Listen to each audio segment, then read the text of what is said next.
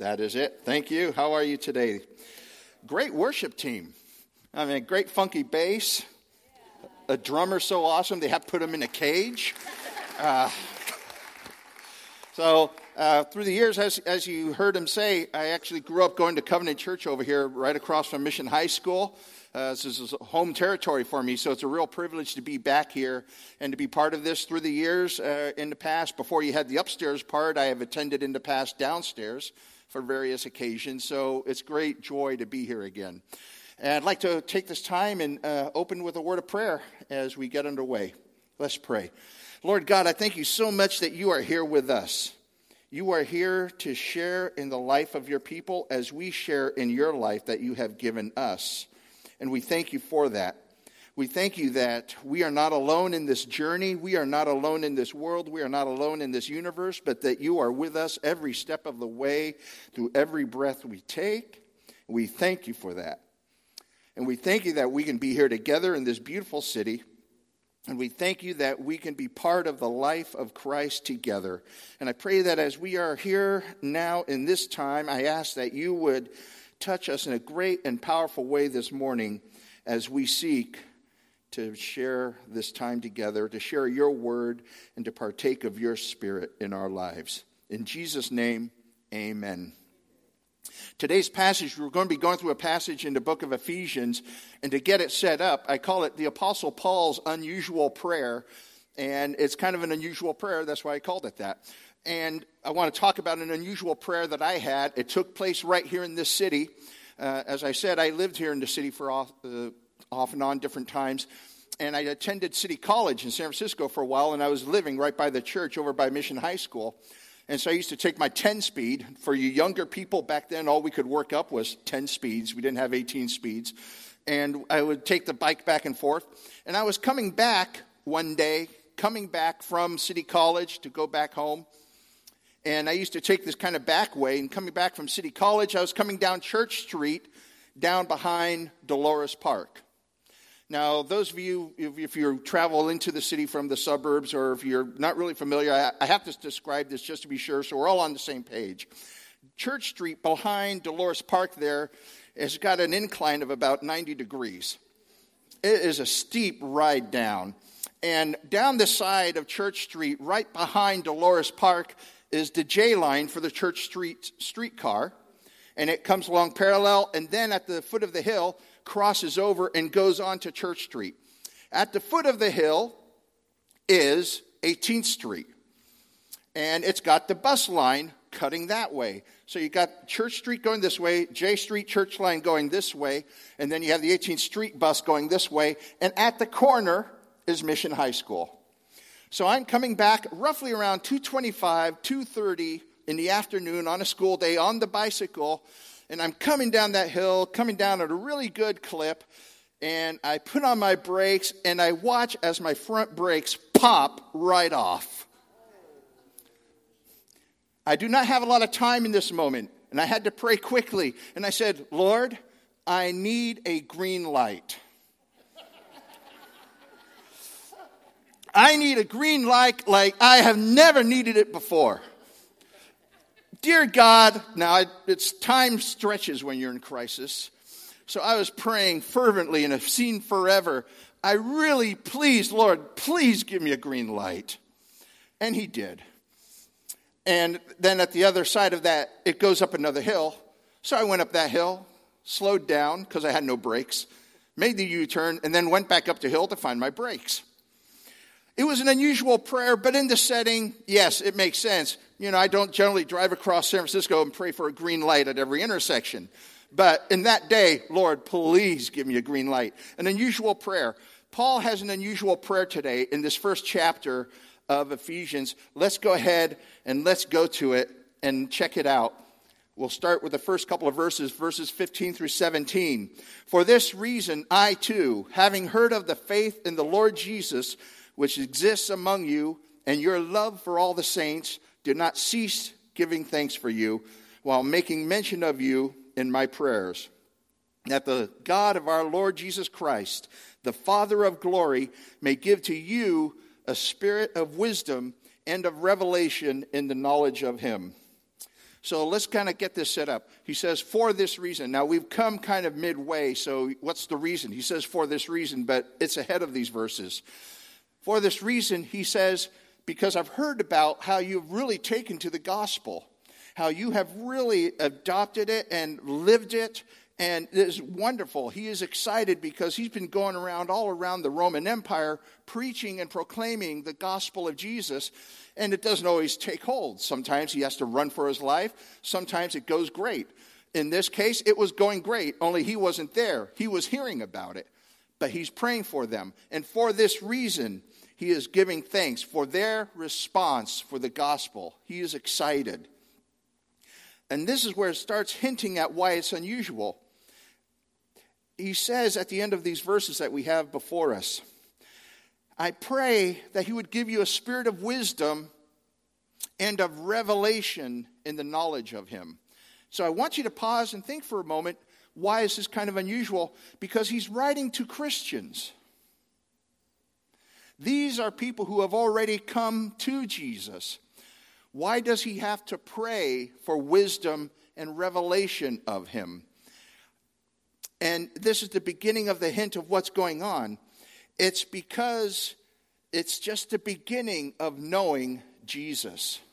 It's just the start. They heard the stories. They heard the gospel stories from people. They had the teaching, and they had converted, and they were following, and they were believing. They were participating. And Paul says, but I'm praying that you will have revelation of Jesus. And this is paralleled in another section of Paul's writings in 1 Corinthians chapter 13, what we know as the love chapter.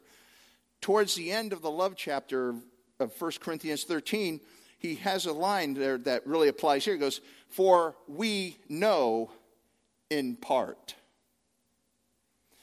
We know Jesus, but we only know Jesus in part. We are only getting started. And no matter how amazing your experience coming to Jesus might have been, no matter what your conversion experience is like.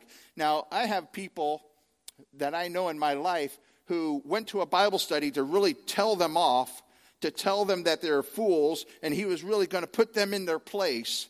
And he walked up, this is my friend Ron, and as he went to this Bible study to really show him something, the door opened, and when the guy opened it and said to my friend Ron, what can I do for you? My friend, the bitter, angry atheist, said, I want to know Jesus. It was not the start he was planning to have at that Bible study. I have other people that I know who have been in church all their lives and cannot tell you a single fascinating story of miracles or anything interesting, but they're faithful. They believe, and they are wholeheartedly following Jesus. So some people have fantastic beginnings, and some people just keep going on faithfully. And it's not that there's a right or wrong way to do either of these. It's simply we all have different experiences. Getting back to here, Paul says, I'm praying that you will have a spirit of wisdom and of revelation of Jesus. And that gets us underway. It kind of hints at the unusualness part. In the next few verses, then, we go on, right? There we go. I pray that the eyes of your heart may be enlightened, so that you will know what is the hope of his calling, what are the riches of the glory of his inheritance in the saints, and what is the surpassing greatness of his power toward us who believe. So, first off, the eyes of your heart. Well, I know heart surgeons. There aren't any eyes there. Why does Paul come up with this phrase? Because the heart is the seat of motivation. He says your heart needs to be touched by a revelation of Jesus down deep where you need to sense it, experience it, and know him. I'm praying that will be enlightened. Your eyes. What does he want them to see when he makes this prayer? He wants three things for them to see. He wants them to see the hope of their calling, the riches of their glory that given to them by Jesus, and the surpassing power of God. These are the three things he says, I want the eyes of your heart to see these things. Let's take them one by one. First of all, the hope of calling. Jesus beckoned you to come follow him. This is hope. Because no matter who you are in life, no matter how marginalized you have been, no matter where you have come from, no matter how clean, no matter how dirty you are, Jesus has beckoned you to come. He wants you at his side. He wants you there with him. There's hope in that, because if Jesus wants us that way, what else does it matter how everybody else reacts to us in life? The Lord of the universe wants you at his side. There's hope for us because of that. The second thing, the riches of the glory. And it's a long phrase, the glory of his inheritance in the saints. But the glory is what I want to focus in on. And it's simply this. I wish I could, there's a whole other sermon on Romans 8 that really ties to this, but I'll have to leave it there for now.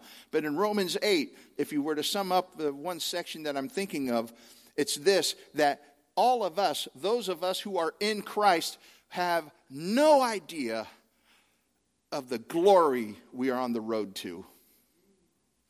We who are in Christ are on the path to glory beyond comprehension. And whatever your experience may have been to coming to Christ, and whatever sense of power and love and grace and mercy, it may be the most wonderful conversion experience. No matter if it's that, the glory that still awaits for us is beyond comprehension. And that's what he's talking about here. He says, I wish the eyes of your heart could see the glory that is coming your way, given to you by Jesus.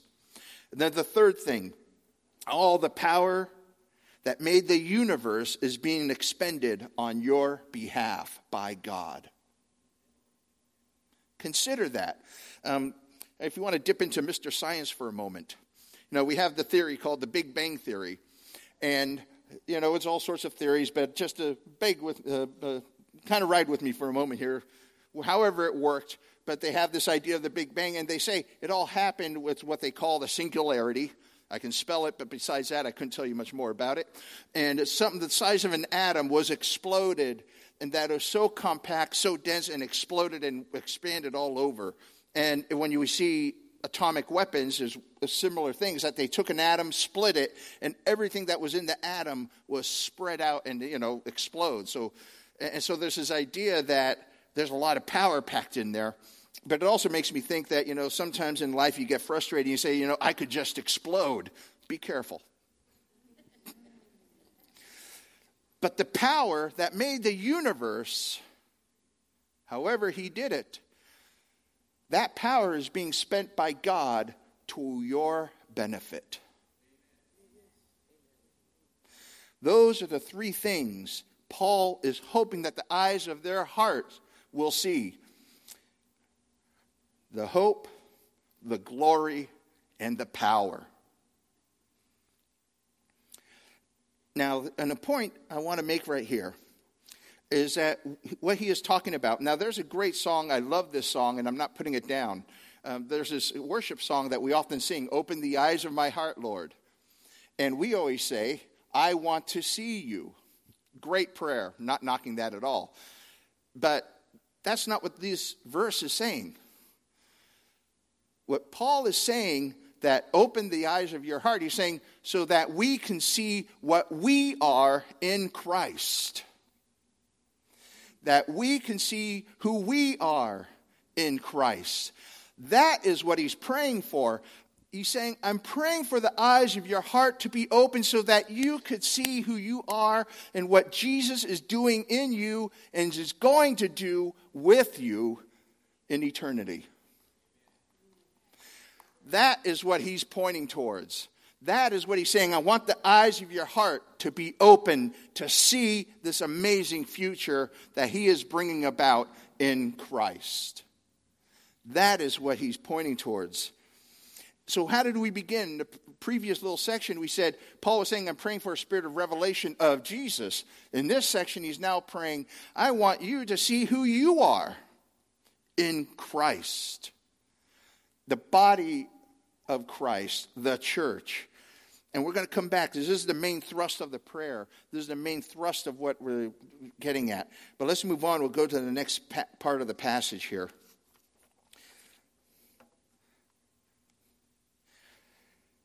The second half of verse 19 through 21.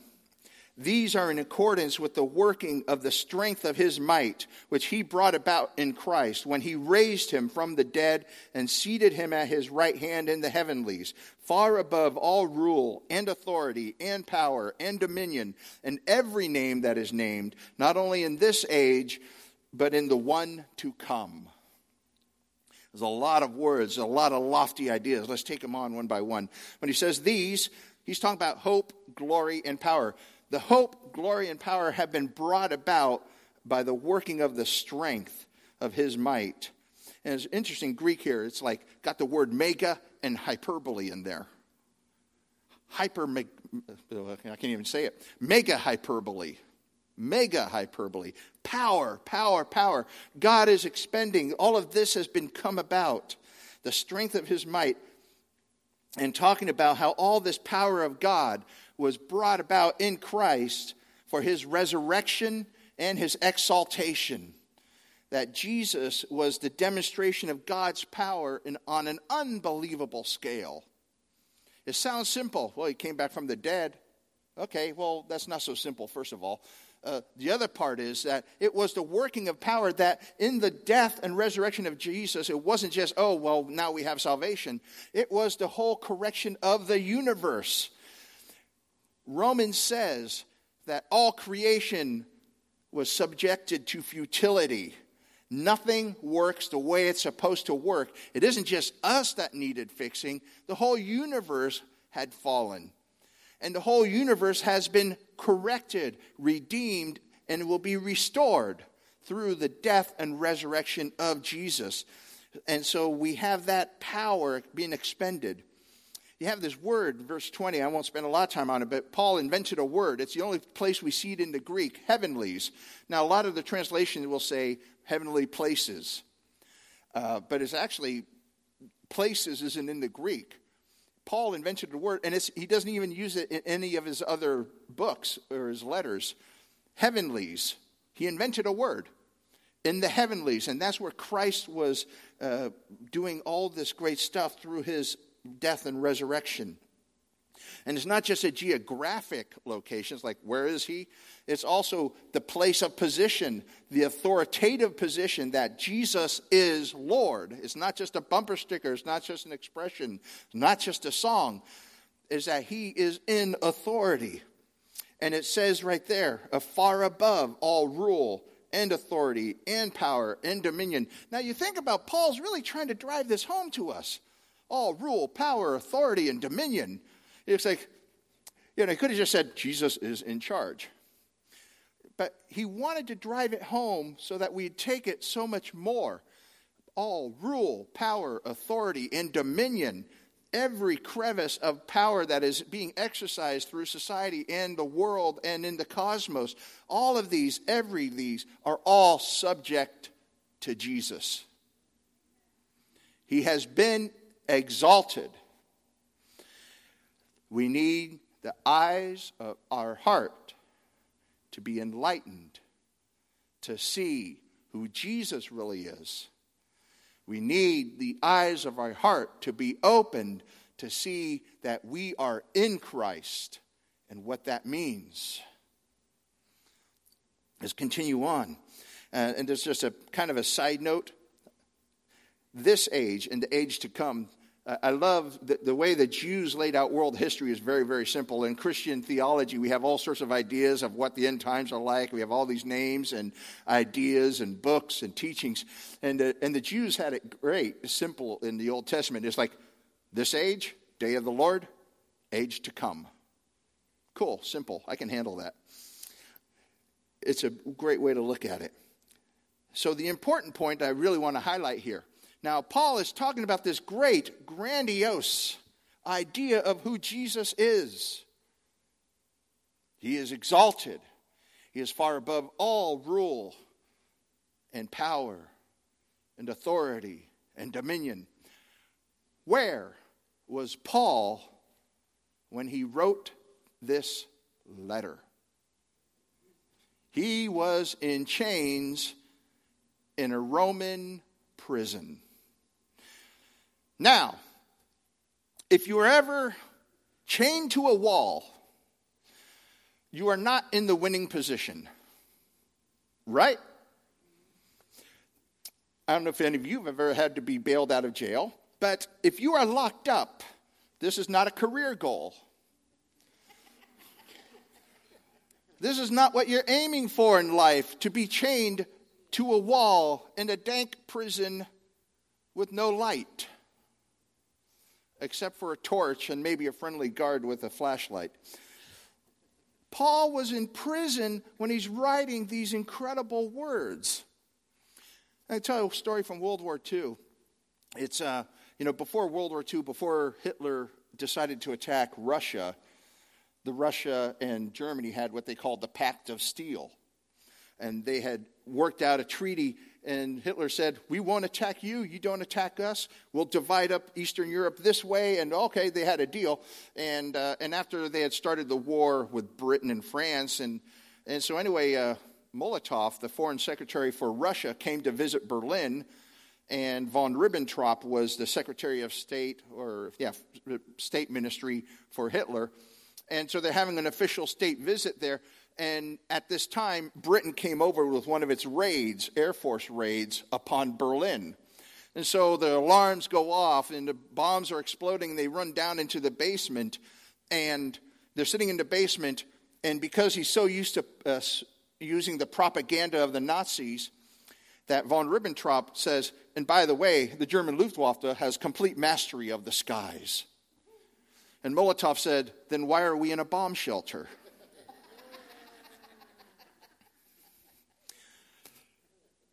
Paul is in a prison chained to a wall.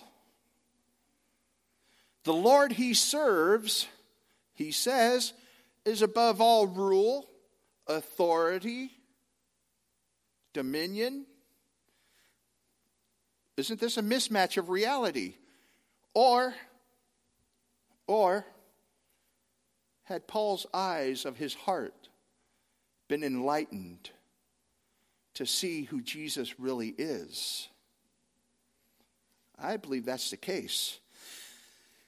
Either Paul was deluded or he saw things that others did not see. And we know this to be the case because in 2 Corinthians chapter 12, Paul talks about the visions he had. He said that were so great, I'm not allowed to share them with you.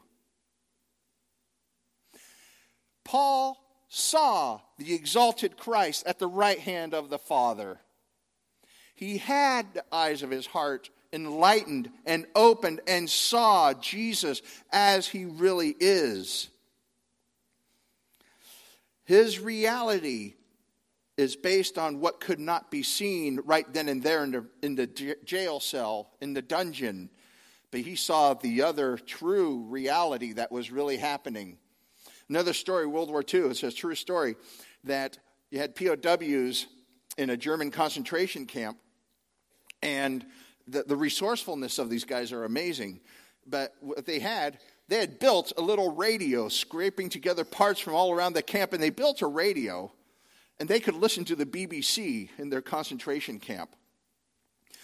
And what happened one day is they just got reports what's happening, the war's progress.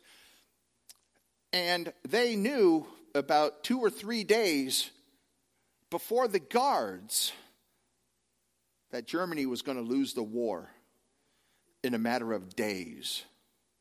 That the troops had circled around Berlin. It was almost over. And the prisoners had their little secret contraband radio. And the guards were listening to German radio, being told that everything's just ducky, comrades. The guards were protecting the prisoners, believing they're winning. The prisoners said, we've won. And they tell the story about how once they heard this over their contraband radio, that they walked around, they said the men started walking more upright. They felt stronger. They were confident. They were no longer beaten down POWs struggling to survive anymore. They were walking around the camp laughing, singing, talking to each other. The guards are looking what is going on with them because they don't know the truth because they've been lied to for 6 or 7 years. But the prisoners knew the truth. Paul was a prisoner who knew the truth. His eyes had been opened and he had seen the exalted Christ. He knew who was above all rule and power and authority and dominion. He had seen him at the right hand. And so we come away with this, that the power that God used in the resurrection of Jesus, the power that God used to create the universe, is the power that he is going to pour into us for our own glory. That he has already raised us up with Christ. It says in Ephesians 2:6 that we too have been raised up and exalted to the right hand of the Father with Jesus. That's who we are. Church of Christ, we are at the right hand of the Father in Christ with Jesus in the heavenlies. Finally, the last part of this passage. And he put all things in subjection under his feet and gave him as head over all things to the church, which is his body, the fullness of him who fills all in all. 2 points here I really want to draw out. Is again the same idea. Everything has been subjected to Jesus Christ. The world thinks of him in different ways. Great leader, religious leader. Some say he was a civic activist, some protest guy. Some who say he was a philosopher. Have all these ideas. And they say, well, he's dead and gone. Paul says, no, Jesus is in charge. Now, my normal look of thinking is, okay, Jesus died for us and he's going to be in charge when he comes back. That's my natural human way of thinking. But Paul says here, and he says in 1 Corinthians 15, near the end of the chapter, he says, but Jesus must rule until he abolishes death, at which point he will hand the kingdom over to the Father. Paul says, no, Jesus is ruling now. Well, what I see with my human eyes doesn't look like Jesus is in charge in this world. But Paul says, I'm praying that the eyes of your heart will be enlightened so that you will see who Jesus really is. He is exalted. He is at the right hand of the Father, and he is certainly above all rule, power, authority, and dominion. And we are there with him. And the second thing out of this last passage is that the body, the church, listen and look what Paul wrote. Things to the church, which is his body. Look at this next phrase. The fullness of him who fills all in all. All that God is in Jesus. And all Jesus is in the church. Now you may look around. You may think either I'm in the company of some wonderful people. You may look around saying, how did I end up with this bunch? I don't know what you're thinking as you sit here and see each other. But the reality is you have no idea what you really are. You are in Christ. You are exalted in Christ. All the power of the universe has been expended by God to raise you up as he raised up Jesus. This isn't just a ragtag association of loose individuals. This is the body of Christ. The fullness of him who fills all in all. We are so much more than what we think we are. We are creatures of glory beyond comprehension. By the blood of Jesus, We just need to pray to have the eyes of our heart open so we can see who Jesus is and who we are in Jesus. So wrap up, as we come down the home stretch, I just want to draw some conclusions for you. First, let's push the right button. First, check your brakes whenever you ride through the city. Second, this concept should not be used to legitimize a lust for power by Christians. Now, I want you to know you are exalted, but you could have this sense of exaltation feed the wrong part of who you are. There are people who think because they are Christians, they have a right to lord it over other people, and they can feel like it's their place to put everybody in their place. That is not what Paul is trying to do here. He's not trying to create a power-mad race of new people. We don't want to become bossy know-it-alls, but to realize that what we see on the surface is not the true reality. The true reality is we are exalted beings because of the exaltation and resurrection of Jesus. That's the first point I want us to really draw from this. The next thing, and the final point I really want to draw upon here, is that we cannot let the world dictate our values, who we are, or how we are to live. We are the body of Christ. Christ has been exalted above all authority in the universe. And he has filled us with his presence. It's not for the external to tell us what to do, but the Holy Spirit should be guiding us. He wants us to become a certain thing in the power of his Spirit. And we have been in a rather, I think it's been going on for 10, 15 years. I think the Christian world, particularly in North America, has gone into kind of a self-loathing phase. We've had a lot of people telling us, you're not so hot. Oh, I know. And even Christian books, and I've read some of them, and I've used them, and they're saying, oh, well, who do we think we are? We're the body of Christ. That's who we are. And we've gotten into this thing of saying we should always apologize for ourselves. And, I was talking to some friends, and you say, out there in the world, with Christianity in the world, the gloves are coming off. There's a whole new fervency to atheism, and they really want us to go down. And it's surfacing and becoming more prevalent.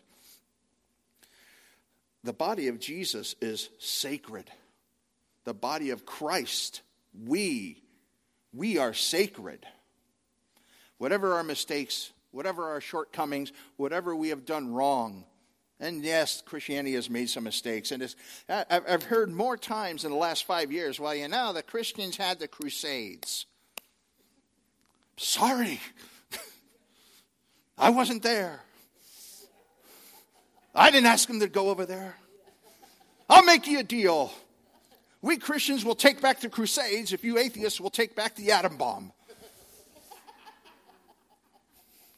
The Christians didn't ask to make an atom bomb that would level a whole city in one flash and destroy all sorts of innocent life. It was scientists. We're always told that we are so bad because of the Crusades. I find all sorts of bad stuff everywhere. Sorry. We are the body of Christ, and we need the eyes of our heart to be open to see who we are. We don't have to apologize our lives away. Be humble. Be gentle. And remember this, a couple of things. In response to the pressure of the world telling us what we should be like and what we should be doing, a couple of things.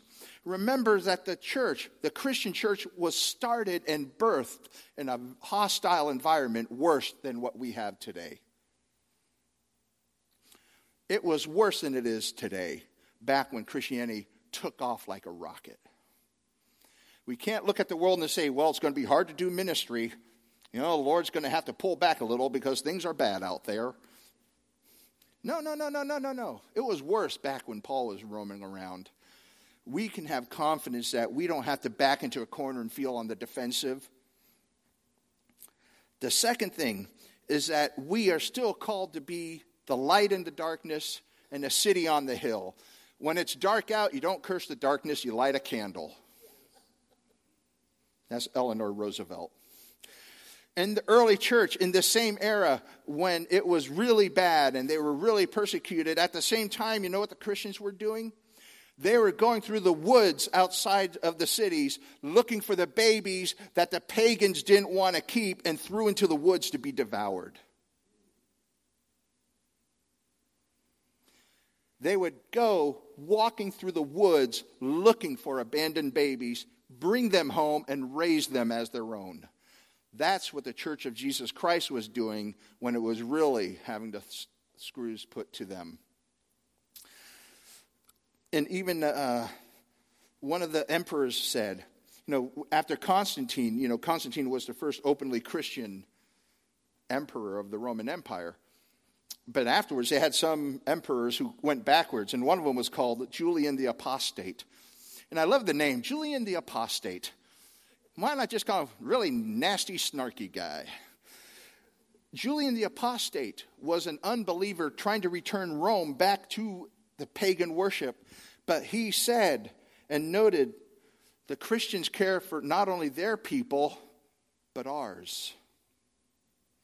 Someone who didn't even want Christianity to exist had to look at the church and say, they care for our people better than we do. The church was the light in the darkness. And so we come back and wrap up and end with this final thought where we started.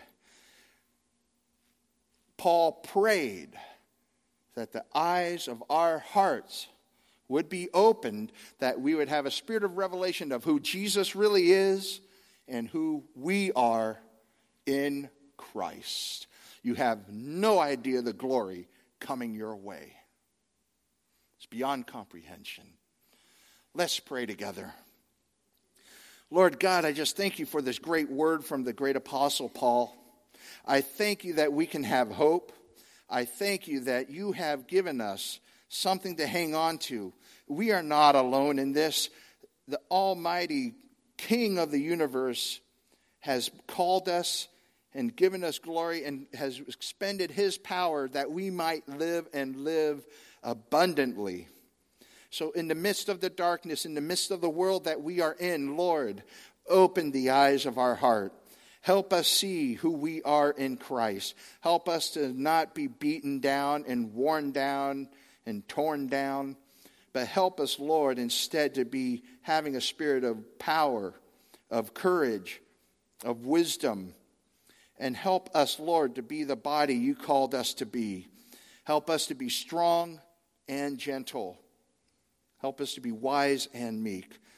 It is in your power to make us into the people that we long to be, that you long for us to be. We ask this in the name of the Father, Son, and Holy Spirit. Amen.